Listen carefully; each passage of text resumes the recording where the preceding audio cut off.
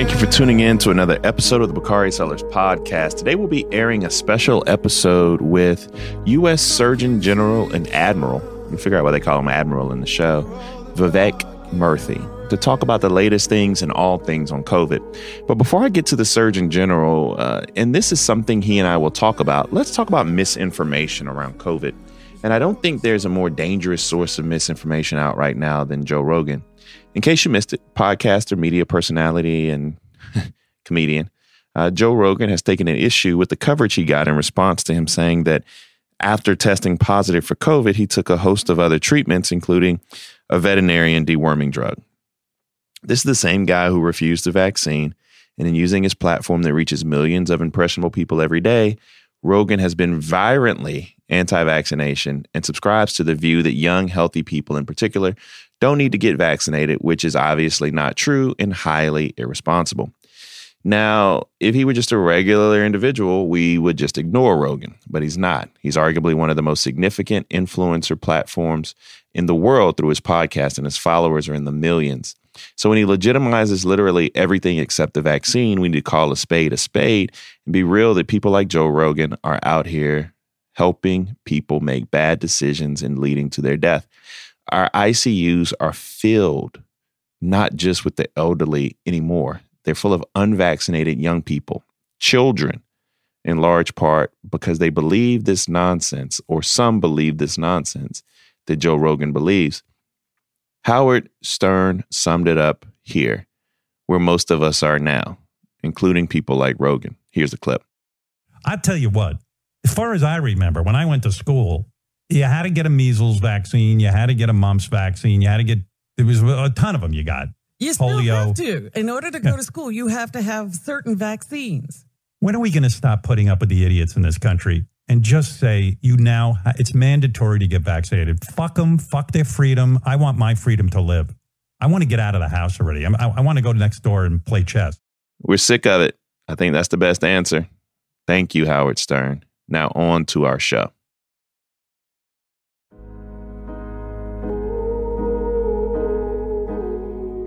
So welcome to another special episode, a special edition of the Bakari Sellers Podcast. We have Vivek Murthy, the Surgeon General of the United States of America, joining us today. How are you doing today? I know that the world is spinning rapidly on its axis and you are swimming in so many things, but how are you and your family and everybody doing?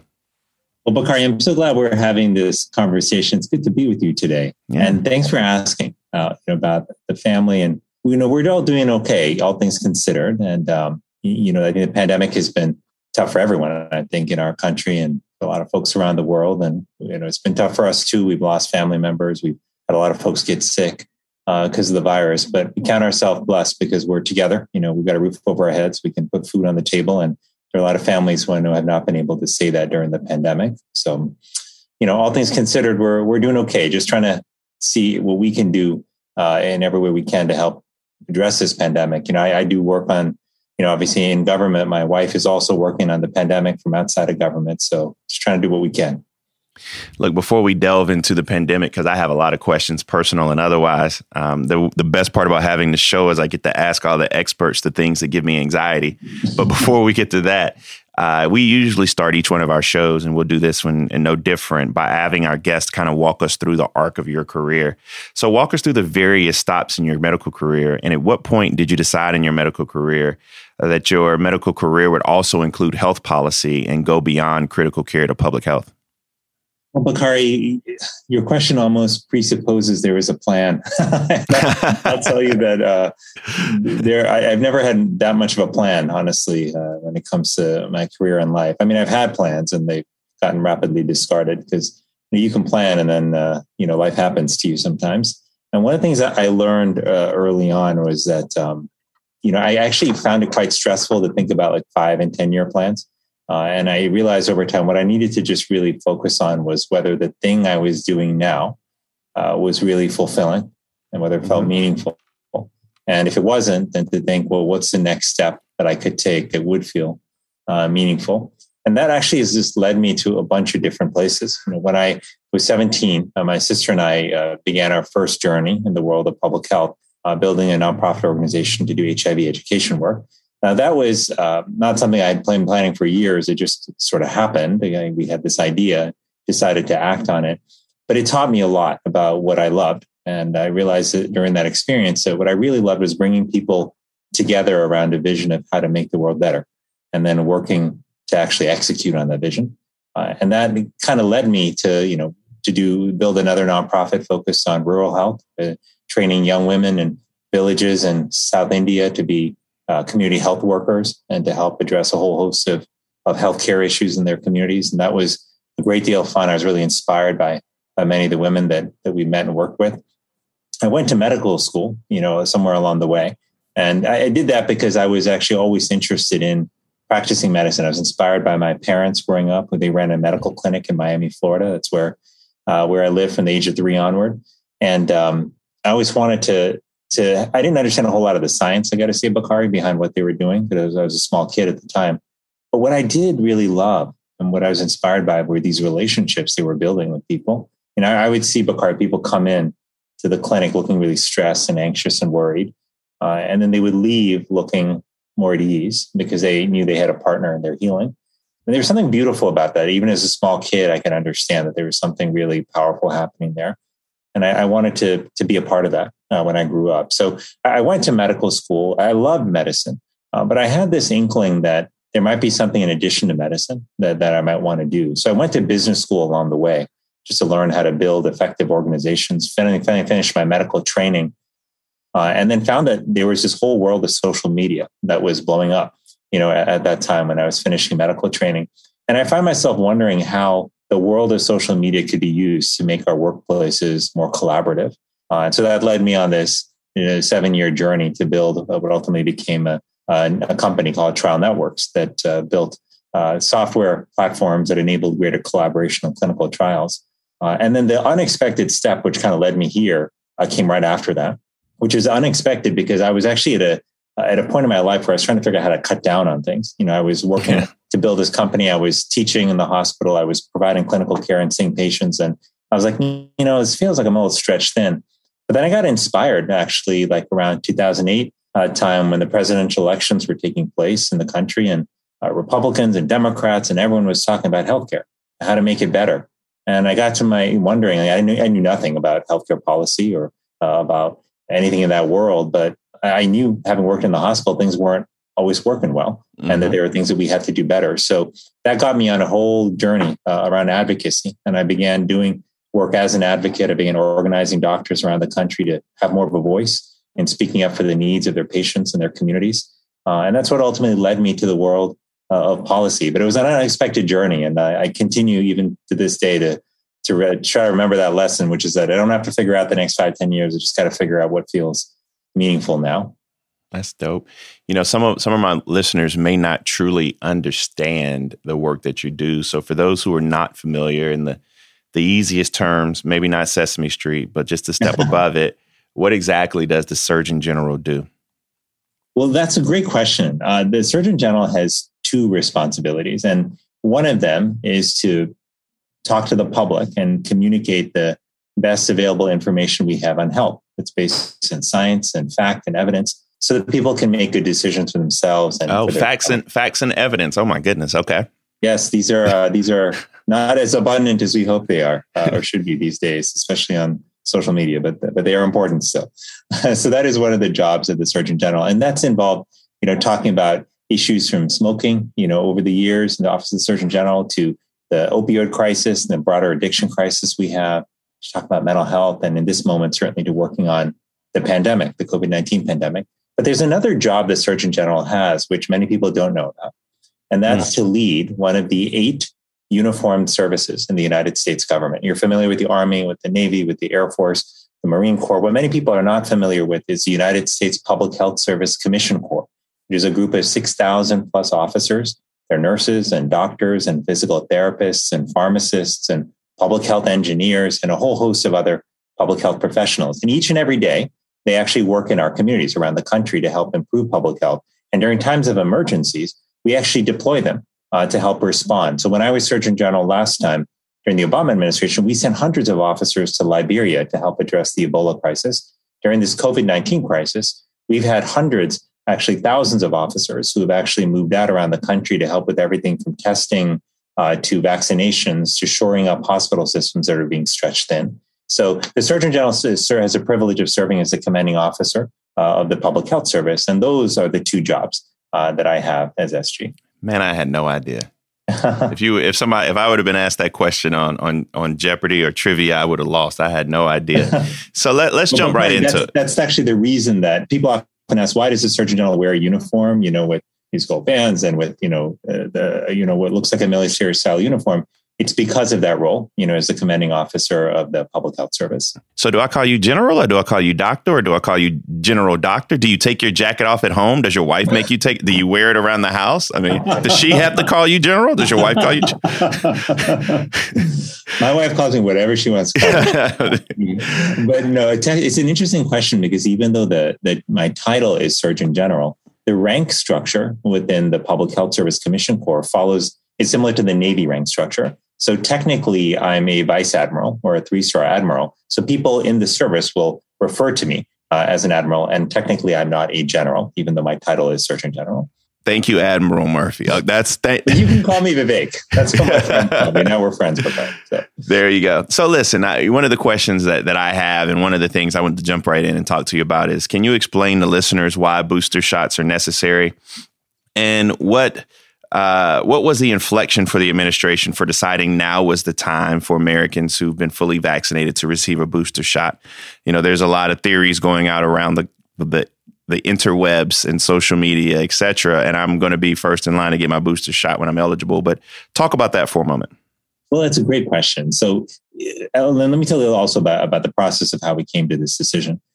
About sometime in August, about a month ago, close to a month ago, is when a number of us who are medical experts and public health experts inside the Department of Health and Human Services came together, and we looked at the data, and we had been looking at the data on a very regular basis around the vaccine and the protection that it offers people. And what we were seeing were two things. One was that the protection that vaccinated people had against hospitalization and severe illness and death was still holding up at a really high level. And that was really good news. But we were starting to see that when it came to breakthrough infections with mild infections, that was starting to happen more frequently. And what that told us was that some combination of the Delta variant and some time-based waning of protection was probably taking place, and that the time for boosters was going to come soon. And let me also clarify here, we call them, they're referred to colloquially as boosters, but most of us think that this amounts to really a third shot, really, if you will. So many vaccines that we get, like the hepatitis B vaccine or the tetanus vaccine or the measles vaccine. You mean those? I don't want to use the word mandated because it's become such a interesting term of art now. But those requirements that we have to do things like be a part of normal society, those vaccinations. Yes, those which people are required to get to enter school, for example, yes. To come into kindergarten. Yeah, so those vaccines, those require multiple shots, right? And then once you get multiple shots, you're generally good for a while. And I think many of us suspect that the COVID-19 vaccine will probably require one more dose as part of that primary series for people to have a sustained level of protection. And so based on that data, we put our heads together and we said, our judgment tells us that there's going to come a time soon when those extra shots are required. We want, obviously, the CDC and the FDA to follow their process to look at the data on third doses that the companies were going to submit to make sure that those third doses are safe. And if the FDA and CDC sign off on it, then we'll plan to roll out those boosters. But the reason, in part, we talked about this last month was because we knew that when we had to plan, right? You got to have a plan, even if that plan changes based on the data. You got to have a plan, and we wanted to tell people what the plan was. And the second thing is we had also committed to folks that when we saw something in the data that maybe told us that a shift in plan would be necessary, that we would tell them, right? And all of us looked and sitting around the table, the virtual table that is, looked at that data and we said, this shifts our thinking, so we should tell the public. So that's how it came about. But the bottom line is this, Bakari. Today, we're not telling people to go out and get a booster shot, right? Well, we're still waiting for the FDA and the CDC to weigh in on the data. Number two, when they do recommend the booster start, and that could be as early as toward the end of this month, September, then we'll be ready, to offer them to people, and there'll be many places where they can get them, including now 80,000 plus pharmacies, around the country, and many, many doctors' offices as well. So, two questions to piggyback. When you see the amazing work that many of these pharmaceutical companies have done, are there efforts still in place to streamline and ensure they get to market as quickly as they have? I'm mainly talking about Moderna, for example, coming out with basically the lemon pepper of vaccines. I mean, they have a vaccine and a flu shot all in one that they're trying to market. Are there still mechanisms in place that will get these vaccines to market safely, but in an expeditious manner? Well, Bakari, you get points for the lemon pepper reference. That was, I like it. It's just a special. I don't know how Moderna. My good friend Michael Harriott from The Root said that they should get Eminem's "One Shot" as their theme song when they roll this out to the market. But is the mechanism still in place to get them there quickly and safely? Yeah. So before these products come out on the market, the good news is that they have to go through an FDA process to make sure that they are in fact safe as well as effective. And that process is incredibly important. It's been our gold standard for making sure that what people are getting is actually both useful and it's not going to harm them. And that's actually why, even with the boosters process, we've said that, the plan that we talked about is really contingent on the FDA's final decision. But one thing I didn't mention, Bakari, on the boosters front that I want to underscore, because we can't underscore it enough, is the fact that people may need a third shot does not mean that the vaccines don't work, right? The fact is the vaccines have been working remarkably well to save our lives and keep us out of the hospital. The question is, how do we keep them working, right? And that's why, to extend the protection people have from the vaccines, we believe those third shots are going to be helpful. So that's sort of what folks just need to understand here. This is going to end up being probably like most of the other vaccines we get, which require several shots, and then will give us a decent amount of protection for some time. And I think that the research or data, and I go, being like those individuals who say they're going to go and do their own research. And when I have a doctor an admiral sitting in front of me, but you see how Israel has gone from being the preeminent kind of exemplar of vaccinations to now being a hotspot. Are we learning? Is that what is part of the impetus in driving us to get boosters and to see, because we're still learning a lot about this process? Yeah, it's a good question. And it points to the fact that, with COVID, we can't let our guard down. We've got to keep learning. And that means looking at our data in the United States. It means looking at data in other countries like Israel, Canada, the UK. And so we can learn as quickly as possible. And what we were starting to see in terms of the increase in mild breakthrough infections, we were starting to see that in our data here in the United States. We were also seeing that in the Israeli data. But the good news is, if you look at the Israeli data, the most recent data, where they have actually been now giving people these additional third shots for some time now, and they've done this actually for well over 1 million people, what they are finding is actually it's having a pretty significant impact on increasing the protection again, and in a way extending the protection that people had. So that is good news. And, if we had, like Bakari, if there was a scenario where we had, let's say, the vast majority of our population vaccinated before Delta came, we wouldn't be seeing our hospitals as full as they are right now, right? So when people ask the question, well, if the vaccines work, why are we seeing so many people get sick? It's not because the vaccines don't work. It's because we're dealing now with the most transmissible, most contagious variant of COVID-19, which is the Delta variant.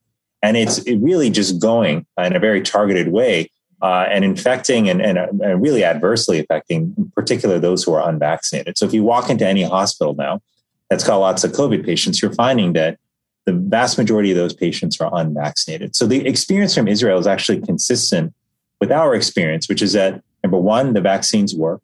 Number two, you've got to make sure that the protection continues, which is why the third shots are important. And if you get enough people vaccinated, then you can protect yourself from the variant. But that is the challenge. And it's a challenge we're still facing here in the US, where we've got millions of people who are still not vaccinated, even though we've got 200 million plus people who had at least one shot.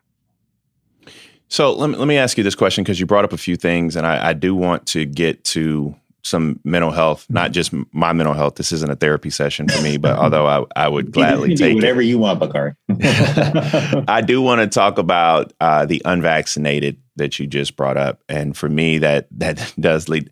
My twins started school this week, Sadie and Stokely. They started We School at 2.5 years old. Oh. And, how concerned are you about the low vaccination rates among eligible children and the lack of vaccine for children under 12 and the unique risk it creates for our schools that are now open for in-person learning? Now, we don't necessarily want our kids to be at home, trust me, but we want them to be safe. And how are you all processing that? Well, it's a good question, Bakari. And like you, I'm a dad of 2 small kids, and they're too young to be eligible for vaccinations. And so I'm also thinking, just as a parent, like, how do I keep my kids safe? Right. And of course, as Surgeon General, I want to make sure that all of our kids are safe. Look, I think this is a really challenging time for kids, right? There's no other way to put it. You look at the numbers and you see hospitalizations going up with kids. And because, again, a lot of our kids who are not vaccinated don't have the protection that many of us who are vaccinated have. And we know that this is a really transmissible variant, the Delta variant. So we've got to do what we can. What that means is that with kids who are 12 and up, we've got to make sure we vaccinate as many of them as possible. Now, the percentage of kids who are fully vaccinated, who are 12 and up, is going up, but we got to make sure it goes up faster. And that means that we've got to have, we talk to more parents and help them understand that the science really does support the use of the vaccine, and it'll help our kids not only stay healthy, but get back to their way of life, right? See friends again without having to worry so much that they may become seriously ill. But the second thing we've got to do, Bakari, is thinking about kids like Sadie and Stokely, and thinking about like my kids and other kids who are under 12 and too young to get vaccinated.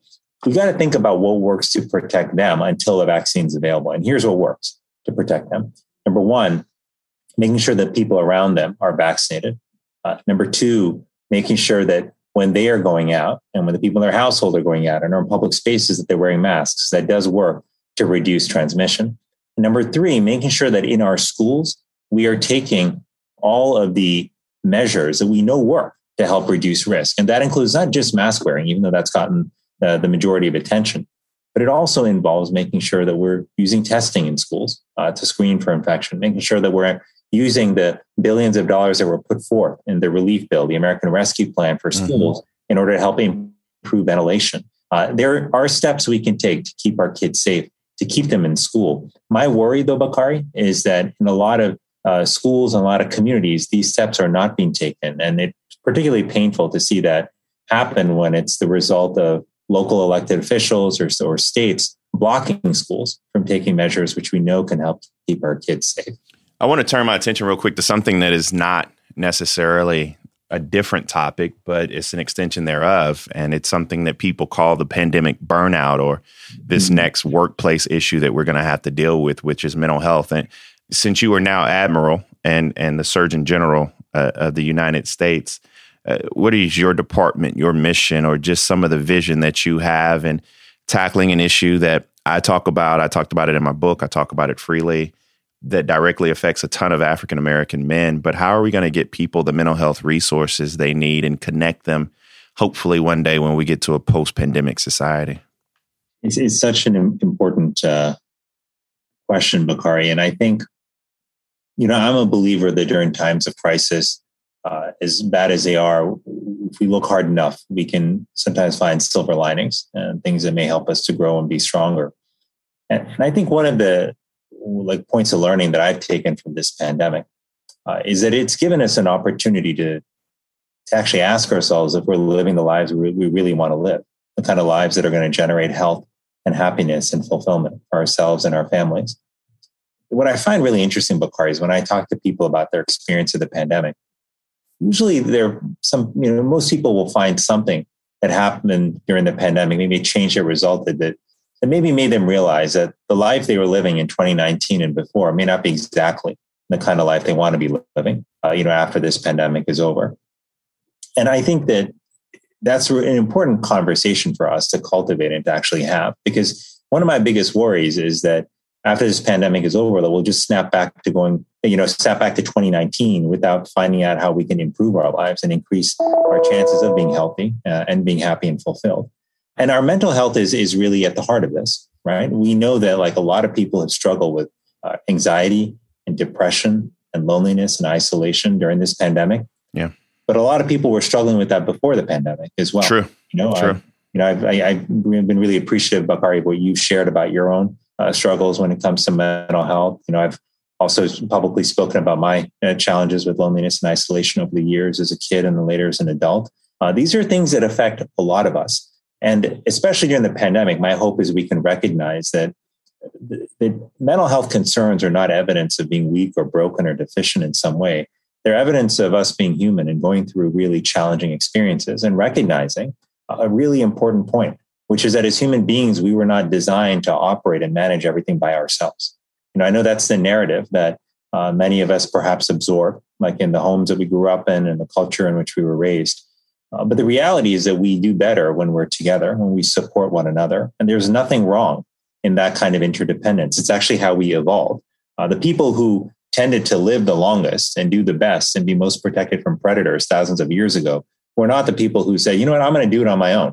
I'm going to go out and fight, the saber-tooth tiger on my own. I'm going to gather my own food and not rely on anybody else. I'm going to watch over the fire all night long by myself. Like those were not the people who made it.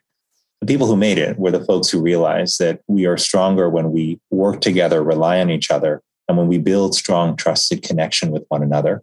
So the question I have, Bakari, for myself, for you, for all of us, for our country and the world is, how can we take this experience of the pandemic and build a better life for ourselves than we had pre-pandemic, a life that's centered around people and relationships, a life that recognizes that people and purpose are the key to health and happiness? That's the question that I really want to dig into with our country. It's a conversation I want to have. Before Alexandria gets me fired and gets me kicked off my podcast, let me ask you just two more quick questions. How crazy does it drive you when you see Saturday and Sundays coming up filled with football stadiums filled with people not wearing masks? I mean, should we not gather? I mean, what is going on here? You have the SEC. I'm a big Gamecock fan. Williams-Brice Stadium was jumping last week. But you had 92,000 people tucked into a stadium not wearing a mask. And tonight we'll have the Buccaneers and Cowboys in the stadium that Jerry Jones built. Thousands of people gathered together. What should we do? How should we be mindful? Should we stay at home or just wear a mask and a jersey and wash our hands? Man, it's a good question, Bakari. And as a big sports fan, like I feel the tension, right, of wanting to be there and show up and be at games. I mean, I miss live sports, but I also want us to be safe. And so when I see people gathered in big crowds, especially, in parts of our country where, the vaccination rates are not high, it worries me, and in any part of the country, if you're gathered, in tight quarters and you're with people, really up close for a long period of time at the 3 hours that you might be at a football game or however long it might be, that's a high risk situation, especially if you're unvaccinated. So if you are vaccinated, now you're in better shape. I still think that folks who are vaccinated, who are in tight quarters for a long period of time, outside, they may choose to wear a mask, especially if they've got people at home who are unvaccinated, like small kids, and even though they're probably going to be okay if they're vaccinated, if they pick up a virus, then it's probably just going to be mild or asymptomatic. And then I realize they may not want to transmit it to folks at home. So that mask, something they may choose to wear. It's something I would do because I've got small kids at home. But it does worry me when I see some of those gatherings, not knowing if those games have required people to be vaccinated. Of course not. Before they came in. And so, I think we got to worry about that. Like, look at there are sporting events that have taken a really responsible approach to this, that have not only, put in places to really make sure players are tested and that they're taking precautions, outside of games, but also have made sure that fans are vaccinated and that they have, resources available to them like masks to help reduce the spread. But man, if we don't do that more universally, my worry is that at a time where we're all fatigued, we're all tired, we're all want to be done with this pandemic, that this is just going to contribute to more spread. Who you got tonight, Buccaneers or Cowboys?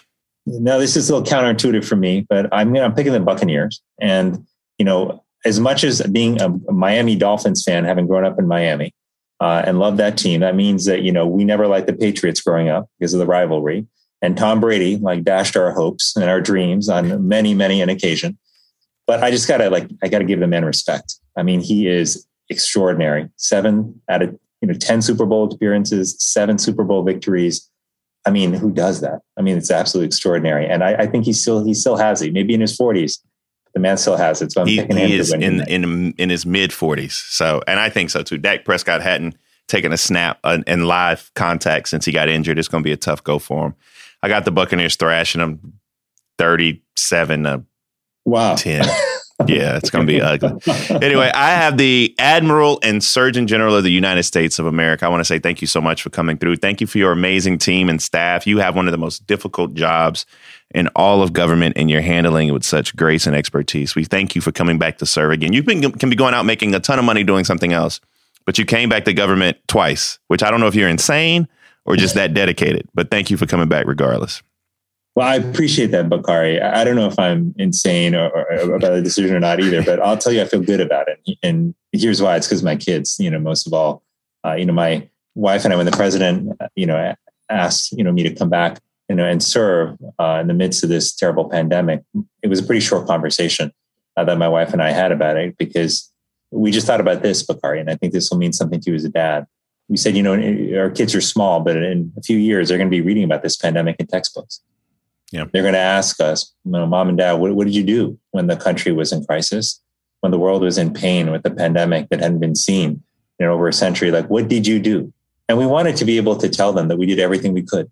And when we had an opportunity to serve and serve at scale, that we took that opportunity and that we followed a lesson that my parents, taught me when I was growing up, which is that when your community is in need, it is all of our responsibilities to stand up and to ask the question how we can help. And so we were given the opportunity to do that. We took it, but I don't every day, I'll tell you, Bakari, something happens at least once a day that reminds me of how lucky I am to be able to serve in a time like this. I just hope that I can, in the time that I have in office, help make people's lives a bit better, give them a little bit more ease and peace of mind, knowing that there's a pathway forward to protecting their health and well-being.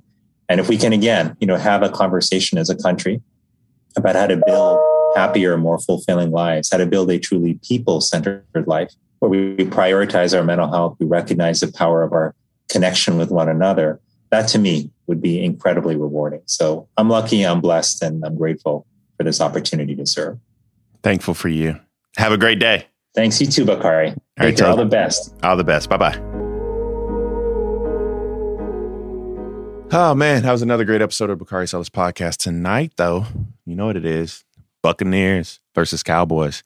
I hope everybody's safe. I hope the NFL is doing all they can do to make sure and encourage vaccinations, make sure people are wearing masks, wash your hands, do the things necessary so that your events don't become super spreader events. Shout out to my Gamecocks. Go Cox. You know how we do it last Saturday night with a great victory. Let's go do the same thing against East Carolina this week. Shout out to my brother, Stephon Gilmore, who has been a guest and a friend of the pod. Football season is back upon us. It feels like all is becoming right in the world if we just do what we're supposed to do. So I actually have the Bucs trouncing the Cowboys tonight just because Dak hasn't played enough football. And we'll see what happens this weekend. So enjoy yourselves, be safe, get vaccinated, wear a mask so we can all enjoy the tailgating and football like we should be able to and not worry about bringing that virus back home to our family and loved ones. That's that on that. We'll see you again next Monday with another episode of the Bakari Sellers Podcast.